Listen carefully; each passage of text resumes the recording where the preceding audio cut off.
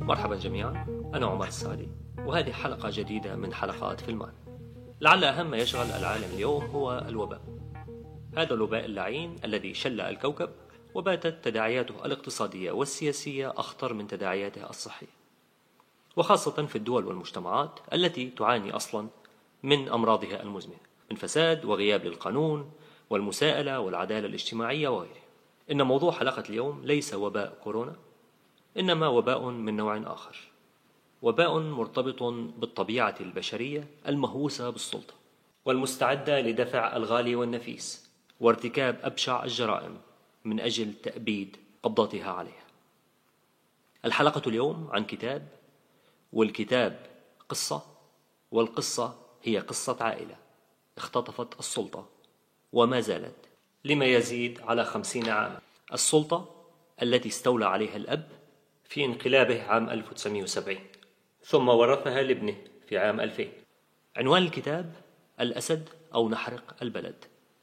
أسد or we burn the country، العنوان الأصلي للكتاب. لمؤلفه سام داغر، الصحفي الذي عمل في الشرق الأوسط لصالح مجموعة من الصحف العالمية لما يزيد على 12 سنة، والمراسل الغربي الوحيد الذي كان يرسل التقارير الصحفية من داخل سوريا في الفترة من عام 2012 إلى عام 2014، عندما اعتقله النظام لمدة وجيزة ثم أجبره على مغادرة سوريا ومنعه من العودة. وصنفت الإيكونومست الكتاب كأفضل كتاب لعام 2019.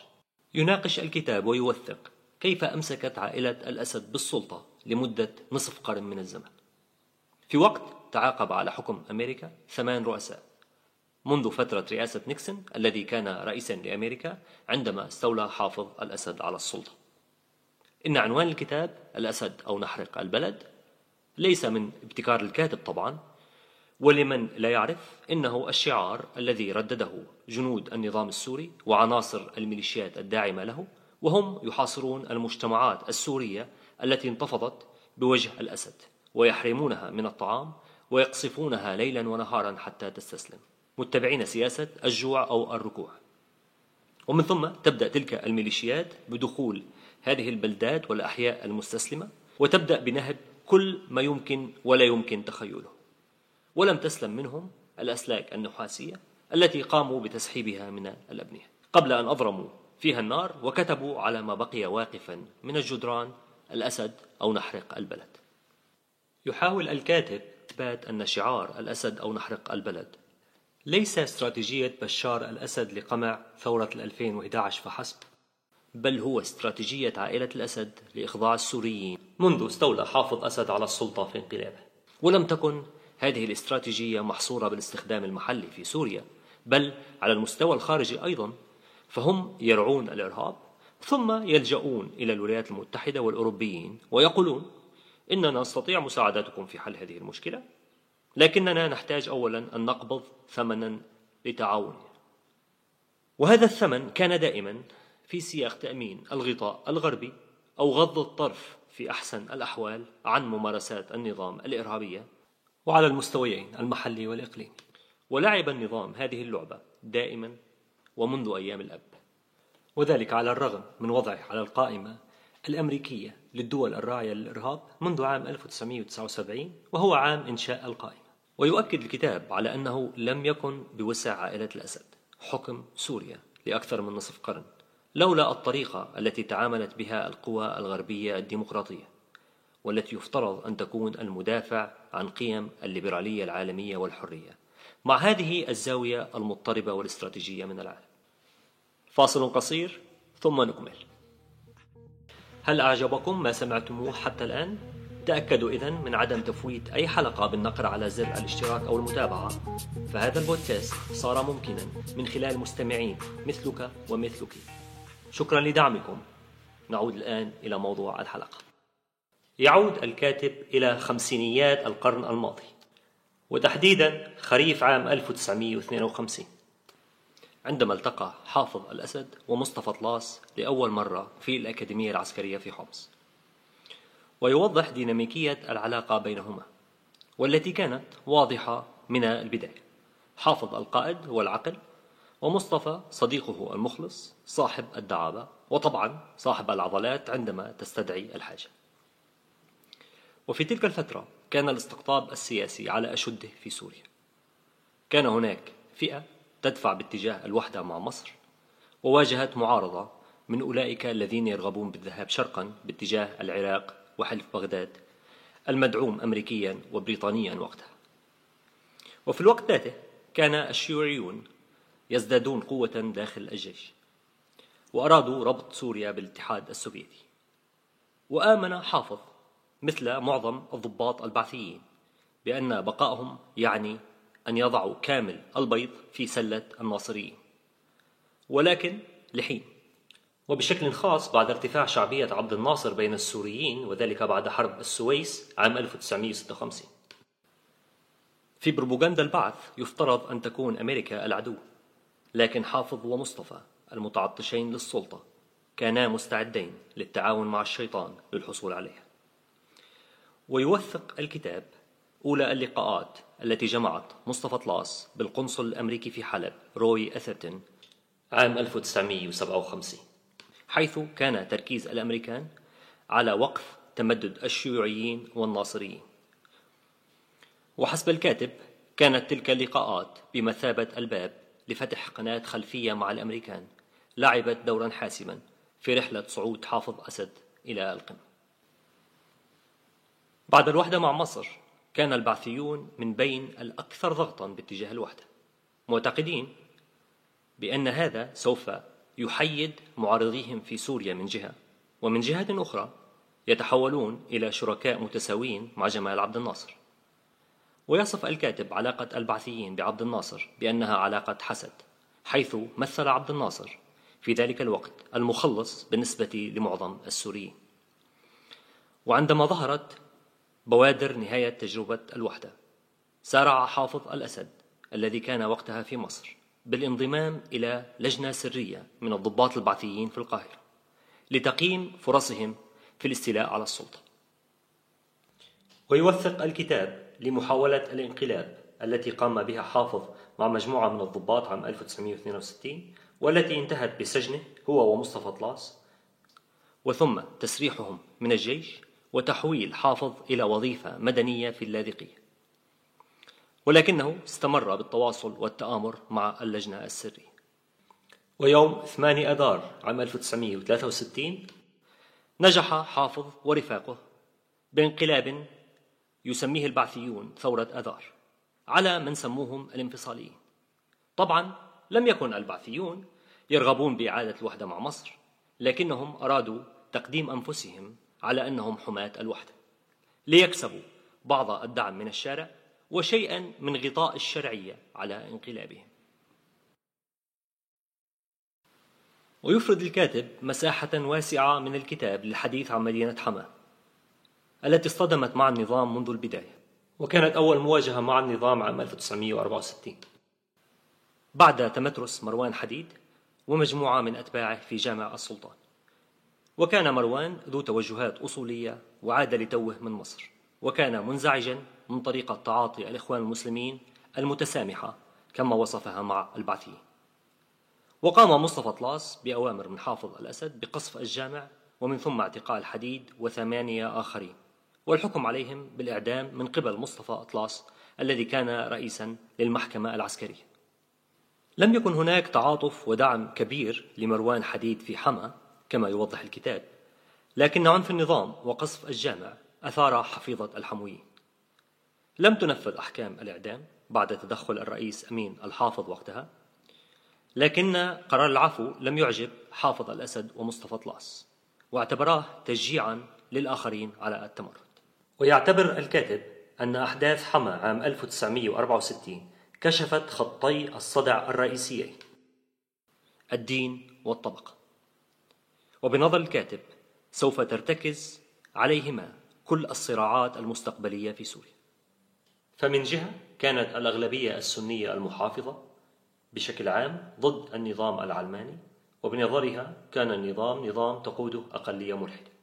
ومن جهة ثانية كان هناك النخب الحضرية والعائلات البارزة مقابل رواد الريف المتواضعين مثل الأسد وطلاس اللذان استوليا على السلطة. يمر الكتاب على هزيمة 67 وكيف بدأ حافظ الأسد بعدها بالتغدي برفاقه قبل أن يتعشوا به، فقد كان حافظ وزير الدفاع ويفترض أن يكون أول شخص يتعرض للمساءلة بعد الهزيمة، وكان سليم حطوم وبدر جمعة أول الرفاق الذين تعرضوا للتعذيب على يد مصطفى طلاس، ثم إعدامهما بقرار من المحكمة العسكرية التي يرأسها طلاس نفسه.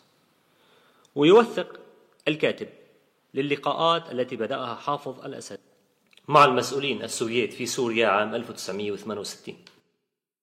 وبعد أن حملت قيادة الحزب حافظ الأسد مسؤولية الهزيمة، قام حافظ الأسد ومصطفى طلاس بالانقلاب على صلاح جديد عام 1970. وبدلا من مواجهة محاكمة حزبية كانت ستنهي مستقبل حافظ الأسد السياسي وربما حياته، بات حافظ الأسد ومصطفى طلاس في قمة السلطة التي كانا يتآمران ويقتلان من أجلها لما يزيد على 15 سنة. يذكر الكاتب بالاحتجاجات ضد الأب في السبعينيات والثمانينيات، ويحاول إثبات التشابه بين طبيعة الاحتجاجات وخلفيات المحتجين في ذلك الوقت مع ما حدث عام 2011. في عام 1977 وبعد 7 سنوات من استيلاء حافظ الأسد على السلطة، اندلعت احتجاجات ضد طغيان الأسد، وكان قوامها بشكل أساسي من الطلاب وأساتذة الجامعات والمحامين والمهندسين، بالإضافة لبعض السلفيين الإسلاميين، وتركزت بشكل خاص في حمص وحما. لكن بالنسبة لحافظ الأسد كان الجميع إرهابيين، ولا يهم إذا كنت متظاهرا سلميا أم مسلحا إسلاميا. وكانت النتيجة عشرات الآلاف من الضحايا المدنيين السوريين. ويرى الكاتب بأن الابن في عام 2011 قام بقراءة كتيب الأب بعناية واتبع خطواته خطوة خطوة. يتحدث سام داغر عن علاقة النظام السوري بالإرهاب، ويناقش كيف أن تنظيم الدولة هو إنتاج النظام السوري الفاسد والقمعي، وإنتاج نظام صدام حسين، والغزو الأمريكي للعراق الذي ارتكب الخطأ تلو الآخر منذ لحظة دخوله العراق. ففي عام 2003 وصل الجهاديون من كل مكان في أوروبا وشمال إفريقيا إلى دمشق، وقادتهم أجهزة المخابرات السورية إلى الحدود العراقية، وقالت إن العراق هناك وعليكم قتل الكفار الأمريكيين. وأقام النظام السوري معسكرات تدريب على الحدود بين العراق وسوريا لتدريب الجهاديين.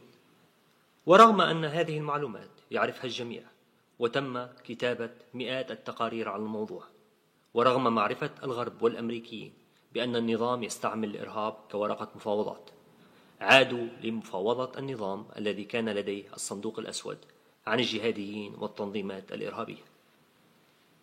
ولديه أيضا كنز ثمين من الذين عادوا من العراق، وأودعهم سجن صدنايا لاستخدامهم في اللحظات العصيبة كلحظة 2011 عندما انتفض السوريين مطالبين بحريتهم. سارع النظام لإطلاق سراح المتشددين الجهاديين، وكان يعرف تماما أن الخطوة التالية التي سوف يخطوها هؤلاء هي حمل السلاح. إن ورقة الإرهاب التي لعبها النظام كانت حاسمة في حربه على السوريين. ففي العام 2011 غصت شبكة الإنترنت بصور وفيديوهات مظاهرات السوريين السلميين، وبصور الضحايا وفيديوهات القتل والتعذيب بحق المتظاهرين السلميين. لكن العالم سرعان ما نسي كل هذا وأدار عنه الطرف، ولم يعد يرى غير داعش والنصرة. ويرى الكاتب أن هذه الاستراتيجية هي علة السياسة الغربية في التعاطي مع نظام الأسد وغيره من أنظمة المنطقة، فهم دائما يقبلون التفاوض معه على هذه الورقة في سوريا وفي العراق وقبلها في لبنان. فبعد كل نشاطات النظام الإرهابية خلال الحرب الأهلية اللبنانية التي استهدفت الدبلوماسيين والجنود والصحفيين الغربيين، جاء الجميع ليبارك الوجود السوري في لبنان. وبعد اغتيال النظام السوري لرفيق الحريري وسلسلة التفجيرات الدموية التي استهدفت المعارضين للوجود السوري وحزب الله، بدا وكأن الفرنسيين والأمريكيين قد تعلموا الدرس. لكن التاريخ كرر نفسه، وعاد الجميع للتفاوض مع نظام الأسد. وبدأ المسؤولون الفرنسيون والأمريكيون بالعودة إلى دمشق، وأرسلت إدارة أوباما نانسي بيلوسي وجون كيري لفتح قنوات حوار مع الأسد.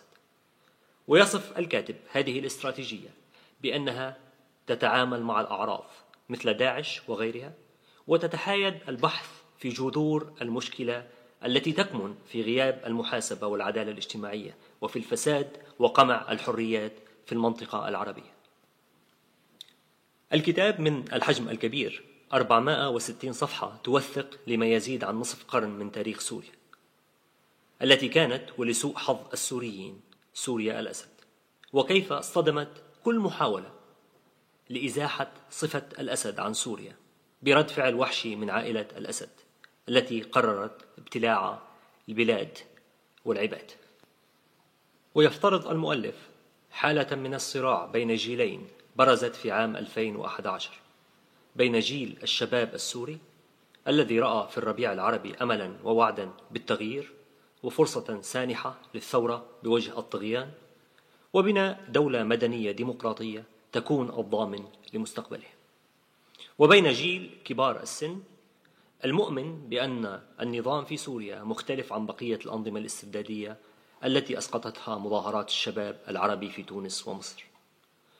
بشكل عام آمن الجيل الأكبر سنا من السوريين والذي اختبر عنف ووحشية النظام في السبعينيات والثمانينيات بأن النظام السوري لن يستجيب لمطالب الشارع، وسوف يتمسك بالسلطة ويقتل ويدمر كل من يقف في طريقه وتحت غطاء إقليمي ودولي. ويجلب الكاتب الحوار الذي دار بين ساري المسالمة التي كانت ناشطة في مظاهرات درعا عام 2011 ووالدها الذي كان يحاول منعها من الخروج من المنزل خوفا على حياتها وعلى حياة الشباب المتفائل بالتغيير، فقد كان والد سالي على قناعة بأن النظام سوف يحرق سوريا وأهلها قبل أن يسمح لأحد بتهديد قبضته على السلطة.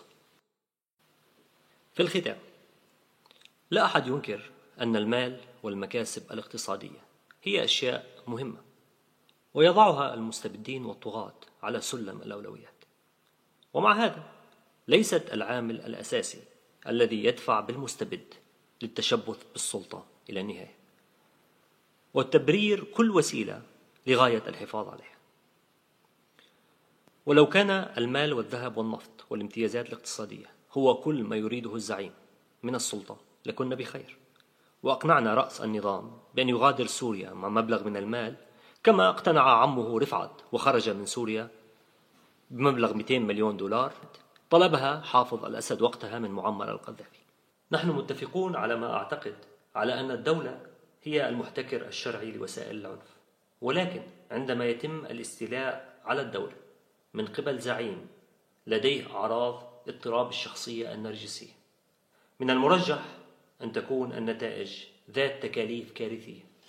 صحيح أن الابن سر أبيه، لكن شخصية رأس النظام الذي ورث السلطة عام 2000 هي شخصية تعاني النرجسية وجنون العظمة المترافقين مع القطع الكامل مع الإحساسات وأي شكل من أشكال التعاطف، وتتصور هذه الشخصية العالم بأنه عالم يتآمر عليها، وهذا العالم المتآمر من جهة والانفصال عن الإحساسات والتعاطف من جهة ثانية يجعل أي سلوك من التوحش والكذب والتآمر ضد من يشكل تهديدا لتلك الصورة الذاتية سلوكا مبررا. وكلما كان السلوك أكثر توحشا تعقدت حبكة المؤامرة وخيوطها المتخيلة عن وعي وعن غير وعي لتتناسب مع حجم التوحش. صحيح أن الابن استخدم ذات التكتيكات التي استخدمها الأب من قبل، لكن حجم الدمار والقتل والتحطيم للإنسان والمجتمع الذي حدث وما زال يحدث على يد الابن يفوق بمئات وربما آلاف المرات حجم ما فعله الأب. وكأنه يريد أن يقول أنا لست ضعيفا ومجرد ظل لوالدي الذي ورثني السلطة بالصدفة عام 2000، بل أنا قوي وأقوى منه حتى، وأستحق هذه السلطة، وانظروا ما الذي أستطيع فعله. كان هذا كل ما لدينا اليوم، شكرا لاستماعكم، ولا تنسوا زيارة صفحة البرنامج على الرابط oksadi.com والاشتراك بالقائمة البريدية، وأيضا الاشتراك عن طريق خيار المتابعة على آيتونز وسبوتيفاي وساوند كلاود لكي تبقوا على اطلاع على كل جديد. وإذا وجدتم الفائدة في ما يقدمه البودكاست قوموا بتقييمه على التطبيق أو ببساطة شاركوه مع الأصدقاء، وهذا سيكون مفيدا لنا أيضا وسأكون ممتنا لكم. فالبرنامج مستمر بفضلكم أنتم المستمعين، وإلى لقاء قريب ومع أطيب الأمنيات.